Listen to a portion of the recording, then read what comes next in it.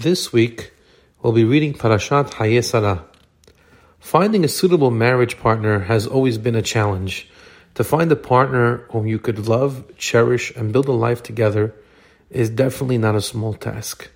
To find someone who shares your ideals and beliefs can be challenging. For Yitzhak, the challenge was compounded in that he was surrounded by Ovdei Avodah Zarah. Avraham and Sarah begin their journey. If we look carefully in the Pesukim, they begin it together, and they're able to influence many, many people with this united front in their belief in Hashem. They found Hashem and grew together. Yitzhak, their physical and spiritual progeny, would have to find someone who would help him continue to build what his parents have started. And Avraham Avinu, in this week's parasha, tasks his beloved and loyal servant, Eliezer, with finding a wife for Yitzhak. He warns him to absolutely not bring a wife from Benot HaKenaani, but rather to go back to his homeland, Aram Naharaim. Eliezer goes out, arrives in Aram Naharaim, and devises the following plan. Vayomar Adonai Elohe Adoni Avraham, Hakrena lefanai hayom, va'aseh chesed im Adoni Avraham. Hashem, he says, the God of my master Abraham, please cause to happen to me today and perform loving kindness with my master Avraham. He continues, Hine anochi nitzav al ain hamayim, uvnot anshe ha'ir yoseot lish'ov mayim. What's going to happen? Behold, I am standing by the water fountain, and the daughters of the people of the city are coming out to draw water. V'haya ha'na'ara asher omar eleha hatina chadech ve'eshte ve'amera shete ve'gam gemalecha ashke ota ohachta le'avdecha liyitzhak uvah eda ki asita chesed im Adoni.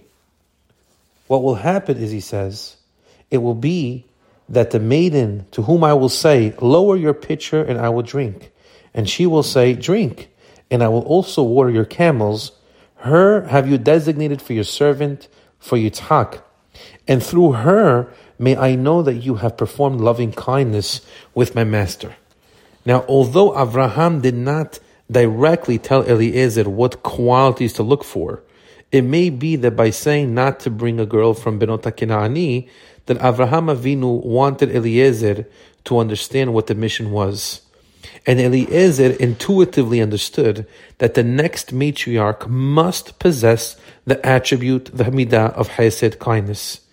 If she is so kind that she responds to the request of a stranger for a drink and then offers to water the entire flock of camels, she is indeed righteous and kind enough to be the wife of Yitzhak Avinu and join Avraham Avinu's family. If you think about it for a moment, Rabotai, the amount of camels that Eliezer brought, 10 camels, a camel can drink up to 20 gallons of water at a time. So that's basically 200 gallons. Imagine the amount of effort that was needed from Rivka in order to go and run back and forth to the be'er, to the well, multiple times in order to do this unbelievable task of chesed. We find that even in the realm of chesed, there are limitations. A person is obligated to give tzedakah, yet one is not permitted to give away more than 1/5 of his wealth for fear of impoverishing oneself. There are limitations even on kindness. And over here we see how far Rivka went. It's something really, really profound when we read the Pesukim and look carefully to how the Torah describes Rivka's response to Eliezer. But how do we understand this strange test devised by Eliezer? What was Eliezer specifically looking for? Was he looking for chesed? Was he looking for a profound amount of chesed? Was he looking for a certain way of how chesed is done? Bet HaLevi writes the following. He says, Ki ratza lenasot ota, Eliezer wanted to test her bechol hamidot shela, with all her character traits. Im tovot hena, if they are positive quality traits, ve'im hem behaskala, meaning if she does her actions of chesed also with wisdom. Meaning, he wasn't just looking for someone who would perform chesed. He was looking for someone who would perform chesed with wisdom. In life, it is not enough to do the right thing. We have to also think how to do the right thing in the right way. When Eliezer sent to Rivka and asked her to drink, says the Bet HaLevi, he wanted to see what she would do with the remaining water in the jug. To take the rest of the water home to her family would be irresponsible. Why? After all, she didn't know the identity of the stranger, of Eliezer. Maybe he's not feeling well. Maybe he's sick. Maybe there's germs.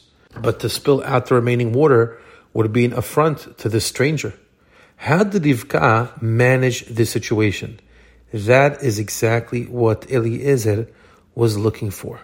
After she offered him to drink, she then offered the remainder of the water to his camels.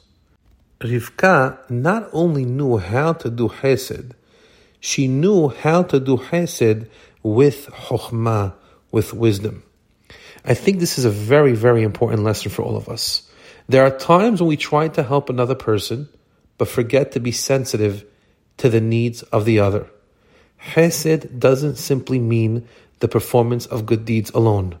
Rather, from here we learn in this week's parasha, with the wisdom of Eliezer, and what he learned from the house of Avraham Avinu, and what he was searching for specifically as the future partner and our future mother of Klal Yisrael, the performance of a good deed in a sensitive fashion. Meaning, how do I do chesed in a way that is sensitive? There are times when people need help, but feel awkward accepting it. There are times when people need assistance, but can't ask for it. And sometimes they can't even acknowledge it when it's received. We are all very complex. We are complex, but we need to remember that it's very important to be sensitive how we do chesed with each other. And if we do chesed the right way, we'll live up to what is expected from us, the children of Avraham, Yitzhak, and Yaakov, the children of Sarah, Rivka, Rachel, Leah. Shabbat Shalom.